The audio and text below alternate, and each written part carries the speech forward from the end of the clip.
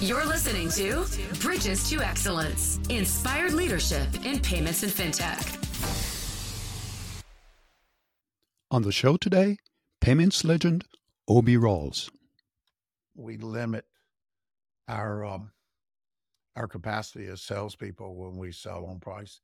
And there's still a lot of agents in the marketplace saying, let me see your statements and let me tell you how I can save you some money. So I think salespeople have to be smarter, have to be more forthright, have to be focused on verticals and what all the needs of that verticals are and how they can solve multiple problems for the merchant at one time.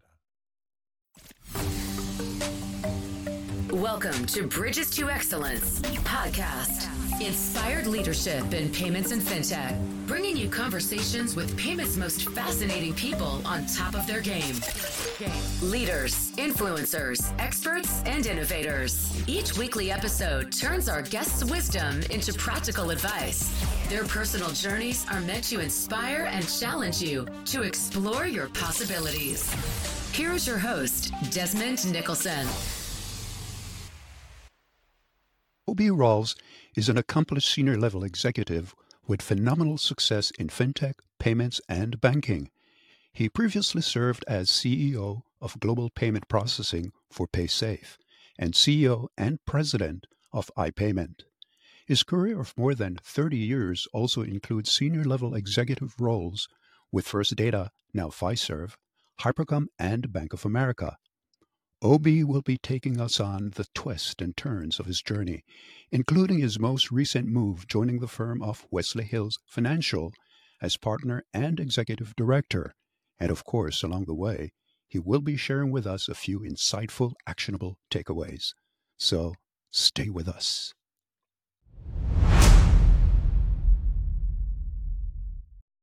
OB, welcome to the show. Desmond, thanks for having me. It's really nice to be here. And it's nice to connect with you after all these years, back from our First Data days. OB, for me, it's a privilege having you on the Bridges to Excellence podcast. There's no question in the fact that you're among the most respected and admired professionals in the payments industry today, especially within the ISO community. So again, thanks for being here. Now, I understand in 2020, you attempted to retire and failed miserably. Is that true? That's true. I really was not very good at retirement, but I would give people who are following my footsteps and thinking about retirement this advice: never to retire in the middle of a pandemic. You can't travel. Advice well taken. Yeah, and so I quickly kind of wrapped myself up in work again. Pleasantly, though, very pleasant. Coming out of COVID pandemic, you started the consultancy firm of Jeroboam Advisory Services. And since then, a few months ago, you joined forces with Wellesley Hills Financial as partner and executive director. So I guess there's no slowing you down, is there? I worked for a guy named Joe Plumeri one time, and he said, look, I can rest when I'm dead. That was his most sage advice indeed. Yeah. Of course, OB, a bit later we will get into what Wellesley Hills Financial is all about, and of course talk about their go-to-market proposition, and also pry into what attracted you to them in the first place. But first, let's start with your backstory, shall we? Sure. Take us back to your earlier life, where you grew up, and what your life was like while you were growing up. So, Desmond, I grew up in eastern North Carolina, 90 miles east of Raleigh, right on the coast of the Inner Banks in a little town called Washington, North Carolina. Very small town, population of under 2,000. It was an agricultural fishing town. And I grew up on a farm outside of town. It was a great way to grow up in the country. We didn't have a lot of money, but my parents seemed to manage our lifestyle. So I never knew I was poor until I was grown, during that time growing up. And a good life. It was sort of like the book Hillary Clinton wrote, that it takes a village to raise a child. I had 9 uncles and aunts around us. And so I had 10 sets of parents growing up. And it was a fantastic way to grow up. A lot of fun. No chance of going wrong. Well, you were caught every time you did. So, Now, where did you go to school? I went to school. I got my undergraduate degree at East Carolina University in Greenville, North Carolina. And it always surprises people when I tell them my undergraduate degree was in social work. And so I actually worked for 2 years as a parole officer. And I found out that government work was just not for me. I seemed to have too much ambition to fit in with the slower pace of state government work. And then I went to work for Bank of America. And while I was there, I went to college on the weekends at Queen's University in Charlotte. And that's where I got my MBA. So you're now with Bank of America. Should I assume that's where your payment career started? Yeah, I worked for the bank for 18 years, Desmond, and did a lot of different things inside the company. Lived in 6 different cities in the 18 years that I worked there. We were growing, and we had sort of a go to grow mentality inside. And my last assignment at the bank was I was living in Norfolk, Virginia, running the credit card acquiring business for the bank. And we had a crisis inside the bank and needed to raise cash. So I was tasked with finding someone to either be a partner with us in merchant acquiring or to sell the firm to. And we ended up negotiating a joint venture with First Data. And we created a 50-50 venture called Unified Merchant Services. And that's how I moved from bank acquiring into the enterprise and learned really a lot about payments back then. Unified Merchant Services, we were the 4th largest acquirer in the U.S. back then. So it was a lot of fun. We had a lot of small business accounts and some large accounts. We acquired a couple of big airlines, including American back then. So a really good education early on in my career about acquiring. So UMS was among the first alliance partners that First Data had then, right? It was. We were number 2. Wells Fargo was first. Deborah Rossi created the first joint venture with Roger Perry. Because your career with First Data was, a maze of twists and turns. Okay. So can you walk us through the highlights, those milestones of that period and the roles you played? Well, yeah, it was very interesting back then because the payment space was primarily manual, Desmond. It was a paper-based transactions. Merchants at the end of their business day carried their drafts to the bank, paper drafts that were deposited into their banking accounts. And we were switching from paper to electronic processing. It was also a time where there was a lot of growth in processing. And so business was expanding rapidly. We were educating the marketplace on not only taking credit card transactions, but taking credit card transactions electronically. And it was really exciting because we got to help a lot of merchants. Discount rates then were fairly high compared to now. And merchants were very resisting to taking credit cards. They thought it was an added expense to their business. And they didn't understand that the more options you have for clients to pay with, the more your businesses grow. And we sold a lot back then on the value of credit increases, average ticket size, and therefore more profits for the merchants if you take cards. So you were with the UMS Alliance, I think it was from about 1993 to 1995, where you That's were right. the president of that alliance. I was. Okay. And then, Then from there, you moved on, I think, to Nation no, I was at joint Nation venture. before. I call it Bank of America now because Oh, not many people remember the oh, Nation I got you. name. But when I left there, I went to the UK and built the Lloyds Bank joint venture for First Data. And I was the first general manager of that. Now, that was about 1998, Yeah. to say Yes, there was 2000.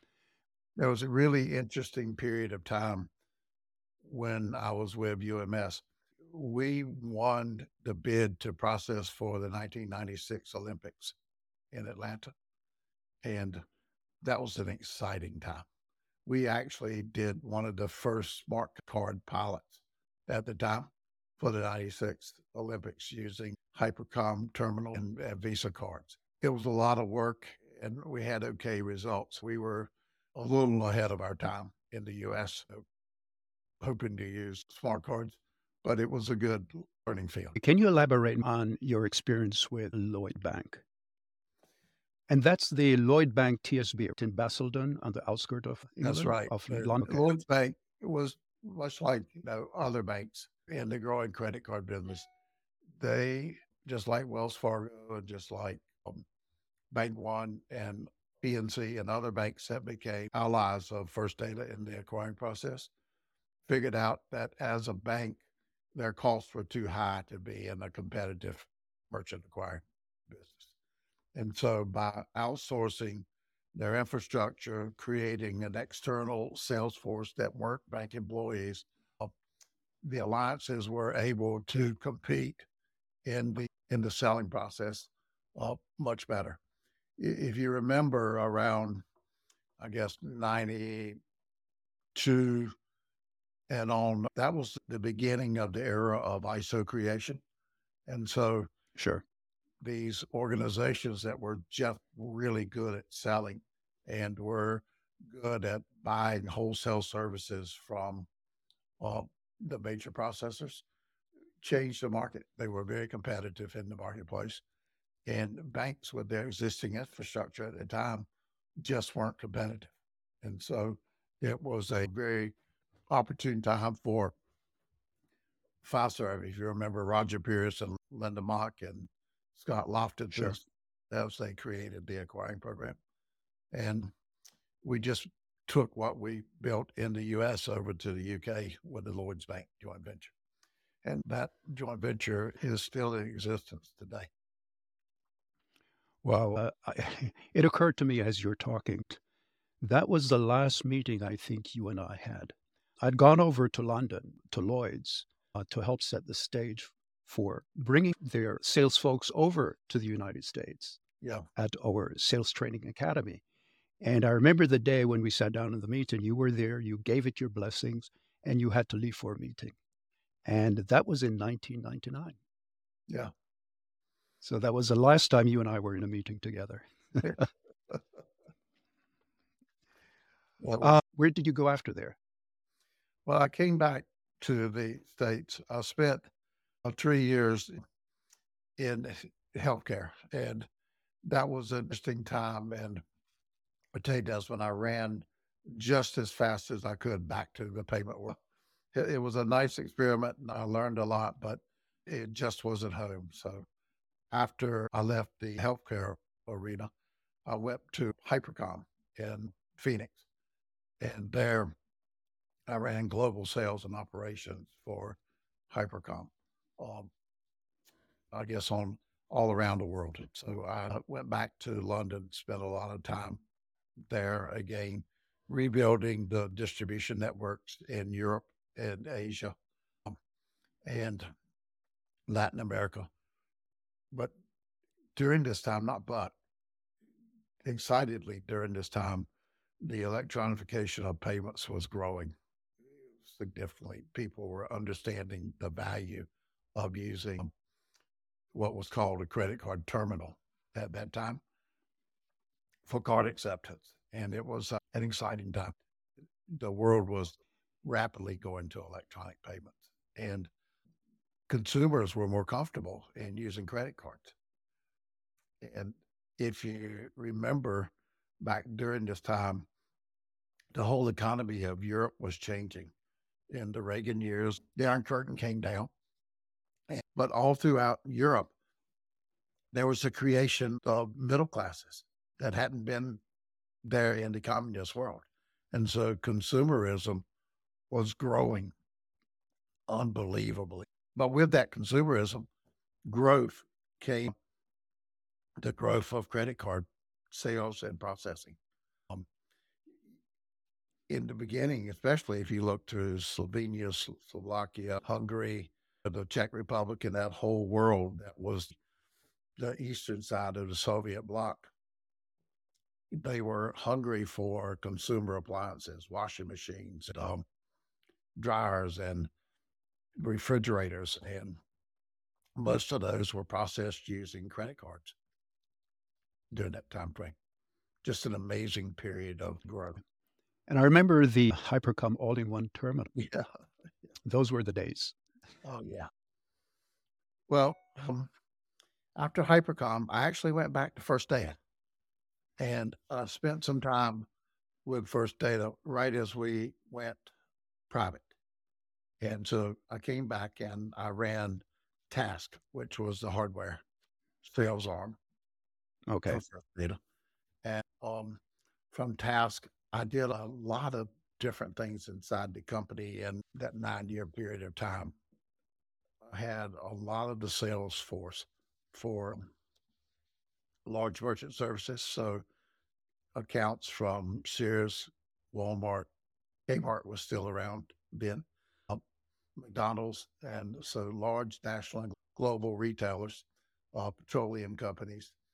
And then we had new business development and we had relationship management for those companies. I had the ISO channel, the bank channel at one time. And my last job there was running the third-party distribution business, or the ISO channel as we know it. So in the 9 years I stayed there, I probably had 7 different roles in the 9 years. And the value of that, Desmond, is you just pick up so many different tools that you can put in your toolbox and things you learn along the way that hopefully make you smarter and wiser and more balanced in your approach to the marketplace. Absolutely. So that's Task. Now, where did you go from there? When I left First Data, I went to iPayment. When we did our transaction, we went public again. I had to stay around 6 months after we filed. And so then I took over the largest ISO in the world, iPayment, at that time. And we were a troubled asset. We had more debt than we had in revenue. We had maturing bond portfolio. And so we had to quickly refinance the company and build it up. But iPayment itself, Desmond, was a really, really good asset, good people, good processes. It just had poor leadership and poor management of the sources that we had. But we were able to turn it around and we sold it to Paysafe for $960 million. And that was a really good win for the employees and the shareholders. And then I stayed with Paysafe for a couple of years, retired at the end of 2020. And since that time, I've been working as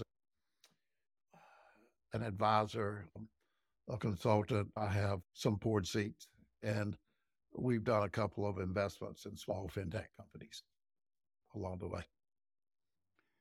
Now, tell us more about Paysafe, your function there. At Paysafe, I ran global acquiring for Paysafe. It was primarily a North American and a European business. Yeah, we had no business in Asia or Latin America. We were solely in the North American continent and Europe. During that time, I had small business acquiring, large, merchant acquiring, e-commerce, gaming. So it was a broader role, and again, I put a few more tools in the toolbox, Desmond. How would you describe your leadership style? I think I'm a team builder. Uh, I'm a communicator. I like to gather information. I like to solicit advice of the people that are below or above me in the chains. And then I recognize that with all of that input, as a leader, it's my responsibility to make a decision. I'm not a consensus builder in that terms. I try to understand what I'm charged with as a leader. So I gather a lot of information, hear what people have to say, listen to opinions that differ from mine and others, and then make a decision. But you can't leave anybody behind. We're all on the same team together. So we move forward as a group. We win together. And if we lose together as a team. Okay, now we've come full circle. It's now 2023. What are you doing now? So about almost 6 months ago now, I knew the guys at Wellesley Hills Financial, and I had the opportunity to make an investment in the firm and to join as a partner and as the executive director of the firm. And I'm really having probably more fun than I've had in a long time, Desmond, in this role. Wellesley Hills is a boutique investment bank headquartered in Boston. We focus primarily on buy and sell side activities. So we help people buy and sell their businesses. And we have three focuses. We do traditional payment deals, sales of ISOs, sales of small payment companies, but we also have a specialty in the FinTech market for FinTechs that have some type of enabling technology that help them stand out, that help them be different and differentiated in the marketplace. And then we focus on FinTechs that have some type of software play or in the B2B space or a SaaS model. So we have three areas of focus. FinTechs with technology FinTechs that are software or SaaS driven and traditional payment. What attracted you to the firm in the first place? And what is your day-to-day role? Smart. So my day-to-day role with the firm is primarily rainmaking, creating a path to opportunities for us, and then deal management in the process, but primarily rainmaking. We've significantly increased the pipeline since I've come on board, and we've changed the focus of the firm a little bit to be more focused in these three areas. But we're really primarily a sell-side investment bank. We eat what we kill. We generate fees from the sales of our properties, and we don't exist unless we create the transactions and help them be successful. Okay. Over the years, CEOs and business leaders have shared their thoughts on the phrase work-life balance. What does that mean to you? And would you phrase it differently? I would call it work-life imbalance instead of, at least for me, Desmond. I don't know if I'm a workaholic. I know that over the years that my family suffered from traveling. I've got over 5 million, well, 4.5 million air miles on Delta and a bunch of miles on other airlines. And so I missed a lot of birthdays. I missed a lot of family gatherings. If I were doing this all over again, I think I would spend a little more time at home, and I should have found a way to do that along the way. So I wasn't very good at work-life balance. Hard work doesn't build wealth, true or false, and why? No, it doesn't build wealth. I learned to say it a long time ago. plan your work and work your plan. And so you Mhm. have to plan who you want to be and where you want to go. And then you have to set goals and you have to uh, understand what it takes to achieve those goals and how to win. And so I know a lot of people that work hard every day, but they Mhm. don't have the right mix of ambition, timing, fortune. Fortune plays into a lot of wealth building in itself. So it's always nice to be good at what you do and to have the wind at your back to push you forward. So unfortunately, hard work does not create wealth. Hard work's Mhm. just one part of the combination to success. Got you. What was a low point in your journey, and what was that like? Yeah, everybody has low points in their careers and in their journeys. And in my case, I kind of lost the way in thinking about how I treated teams, how I planned for success. And I had a period where I was more autocratic. I wasn't listening. I wasn't being the type of person that made me happy as a leader. And when you come to that realization, you realize that you changed. You're not who you thought you were or who you wanted to be. And so I really had to work to get back to a point of more balance in my life and to be a better person. And when I did that, I was happier. Uh, I worked better, more efficiently, and had better results. So balance to me is the driving force behind our success and our happiness. And it's in business terms, you have three entities you have to support. You have your shareholders, you have your clients, and you have your employees. And you have to figure out how to solve and to serve all of their needs.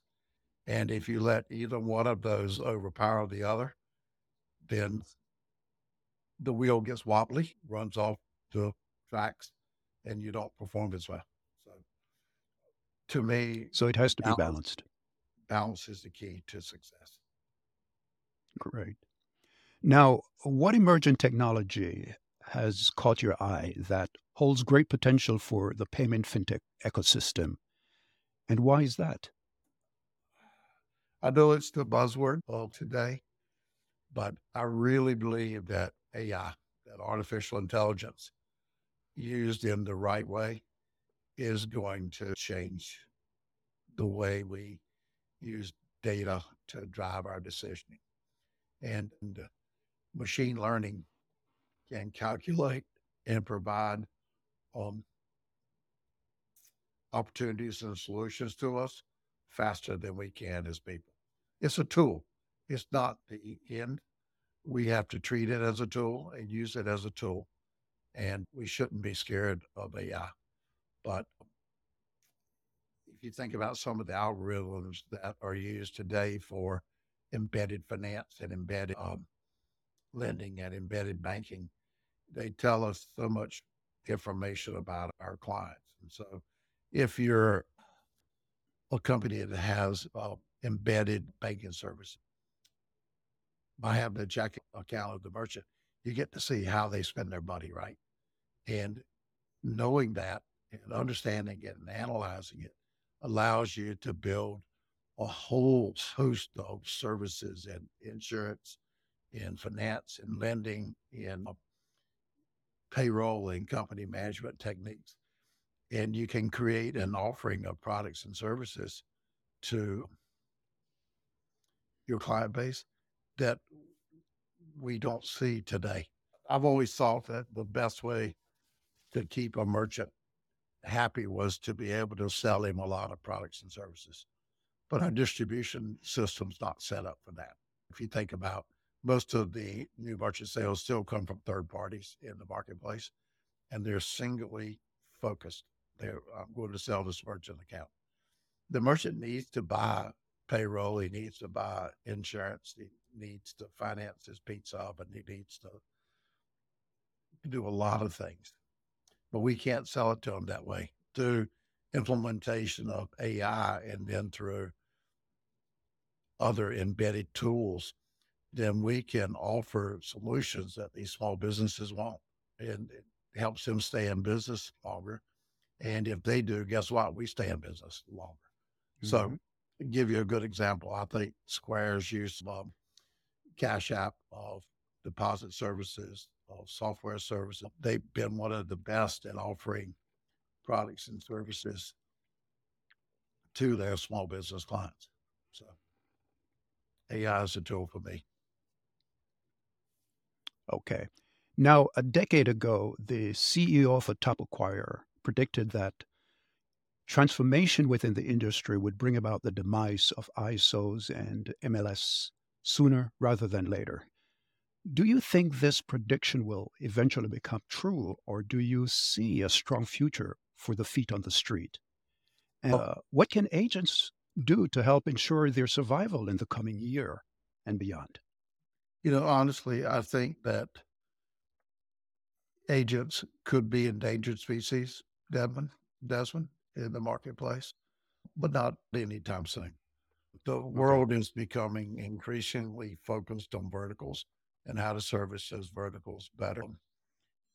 Most of the agents in the field are generalists, and so they're going to have to change.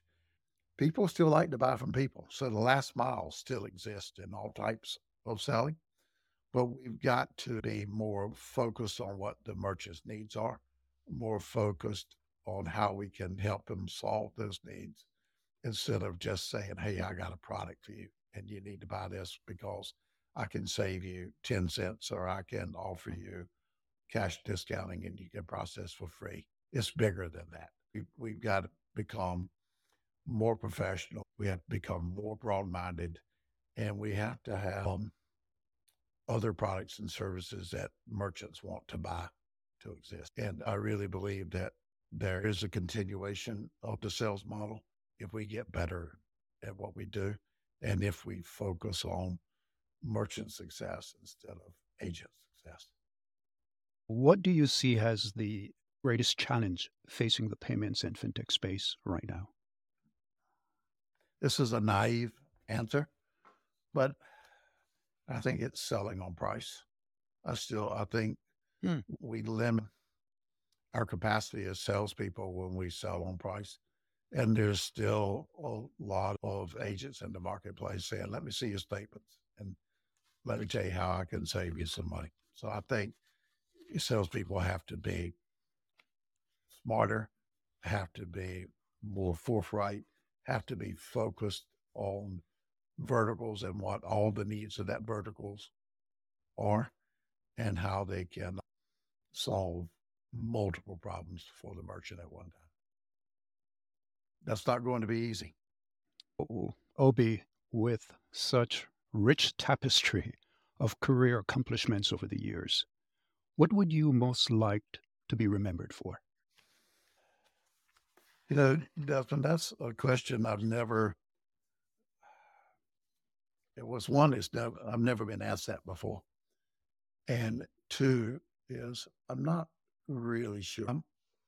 I think in the business world, I want to be remembered for being fair, being progressive, being successful. As you say, as we talked earlier about leadership, wrapping our arms around the team and all of us celebrating success together. So to me, fairness, the ethical treatment of employees, the ethical treatment of clients and customers, and providing returns to shareholders that are fair is important. So I haven't answered your question. I don't know how. I just did the best I could. That's a good attempt. Now we move into our final round. The lightning round. Bridges to excellence. Inspired leadership in payments and fintech. Okay, Obi, in this segment, I pose a question and you respond with a single word or one sentence. Shall we begin? Yeah, let's try it. I'll try to be nice. Okay, the road not traveled. I wish I could have been a public company CEO. What does success mean to you? Absolute happiness. What is the best advice you ever received? You need to take off that lead life jacket, son. What one book would you recommend to our listeners and why? It's a little old-fashioned and out of favor today, but I would recommend that more of us should read the Bibles of our faith a little more and understand the principles and teachings. Good. What is your favorite quote in leadership or otherwise that inspires you? That was a tough one, but treat others with respect. Treat everybody with respect. Who is your hero of all times and why?